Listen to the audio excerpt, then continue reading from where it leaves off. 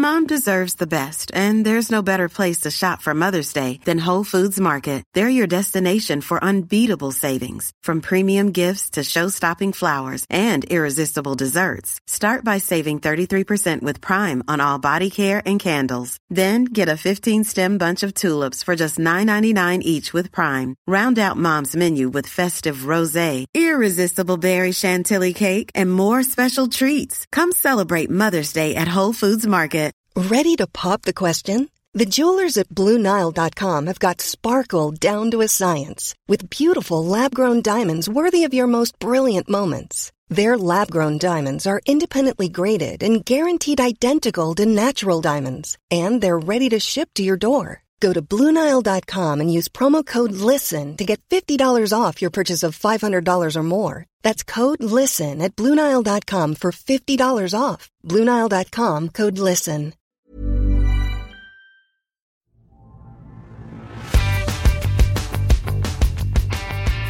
Hello and welcome to the Paediatric Research Podcast for July 2016. I'm Kerry Smith. Babies grow a lot in the last few weeks of being in the womb. Even 5 weeks before birth, the brain still has to gain a full third of its size at birth. All this growth requires the right nutrition, provided by the mother. If a baby is born preterm, its carers must provide this nutrition instead.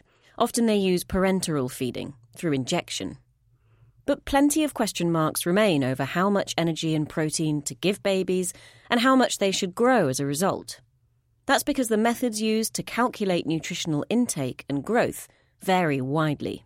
Frank Bloomfield at the University of Auckland in New Zealand and his team decided it was time to take a look at this variability and propose a way of straightening it out. I spoke to Frank over Skype while he took a break from the conference sessions at the Congress of the International Neonatology Association. Preterm birth recently has been described as a nutritional emergency.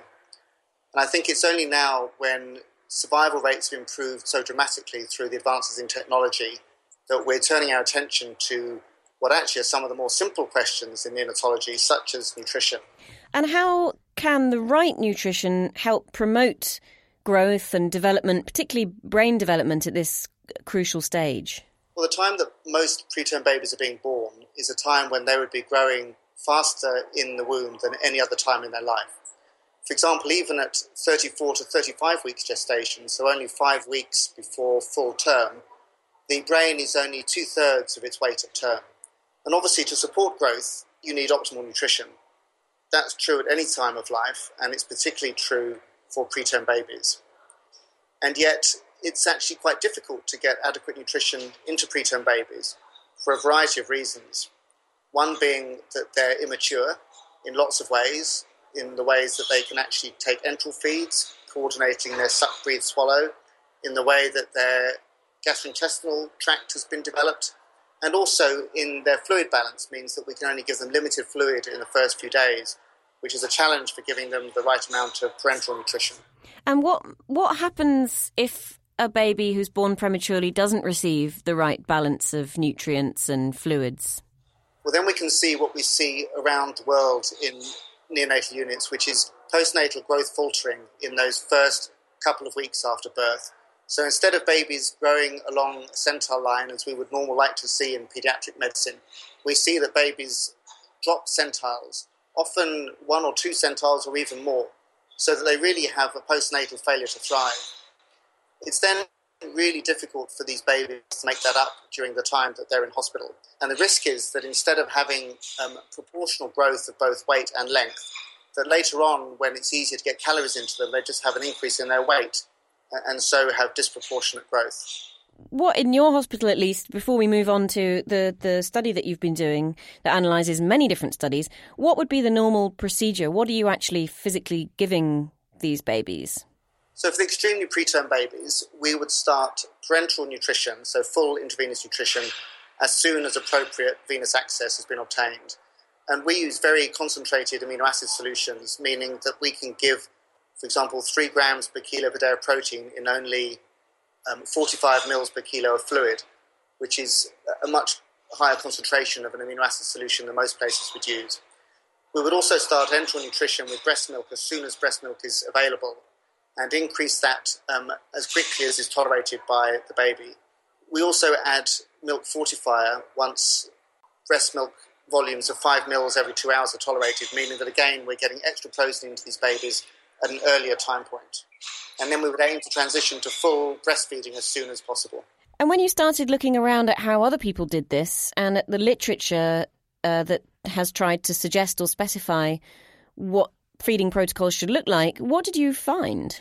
Well, what we found, first of all, is that most practices for nutrition in these preterm babies are not based on the highest quality evidence. They're mostly based on small randomized trials or observational studies or expert evidence. And we wondered, when nutrition research in preterm babies has been going on for so long, quite why that was. And that led us to look at the way that nutritional studies in these preterm babies are being reported. And that's really what this paper is about. It's about the way that people are reporting nutrition studies and whether that in itself is hindering our ability to synthesize the data in a way that informs best practice. So there might be differences in how people are actually administering nutrition, but they're also differing in the way that they actually report that. That's right. We know there are huge differences in the way that doctors are administering nutrition to these extremely preterm babies. That's not only true from country to country, it's also true within countries, and it's also true within individual neonatal units. There'll be quite different approaches between one consultant and another. And we think that one of the reasons for that is because the high-quality evidence isn't there to ensure that everyone can come to a conclusion about what's best evidence-based practice. And part of the reason for that is that the studies that have been done on nutrition report both the amount of nutrition they're giving and the way that's calculated, and also the effect on babies' growth in very different ways. And this means that the same nutritional intake in one baby can be reported to have different effects on growth according, for example, to which growth charts are used to report data and the statistical method which is used to calculate the growth of that baby. It almost seems impossible that with one baby you could report things in such a different way that you ended up writing down 2 different growth figures at the end. It is remarkable, I agree. I mean, a good example is that if you take a baby who is growing along the 10th percentile using the very widely used UK WHO preterm growth charts, and then take exactly the same growth data and plot that baby on the latest Fenton 2013 growth charts, then although on the UK WHO growth charts the baby is growing along the 10th percentile and therefore demonstrating a 0 change in standard deviation score, on the Fenton growth charts that baby would be dropping more than 1 whole standard deviation score for weight, representing significant faltering of growth. And that in turn could affect how you then treat that baby? Absolutely. So on the one hand, you could be assuming that that baby's growth is perfectly satisfactory. On the other hand, you'd be quite worried that this baby is not growing as well as you would like. So it sounds like we need some way of, globally, if possible, standardising the way that we measure and report what people are feeding children and how well they're growing as a result.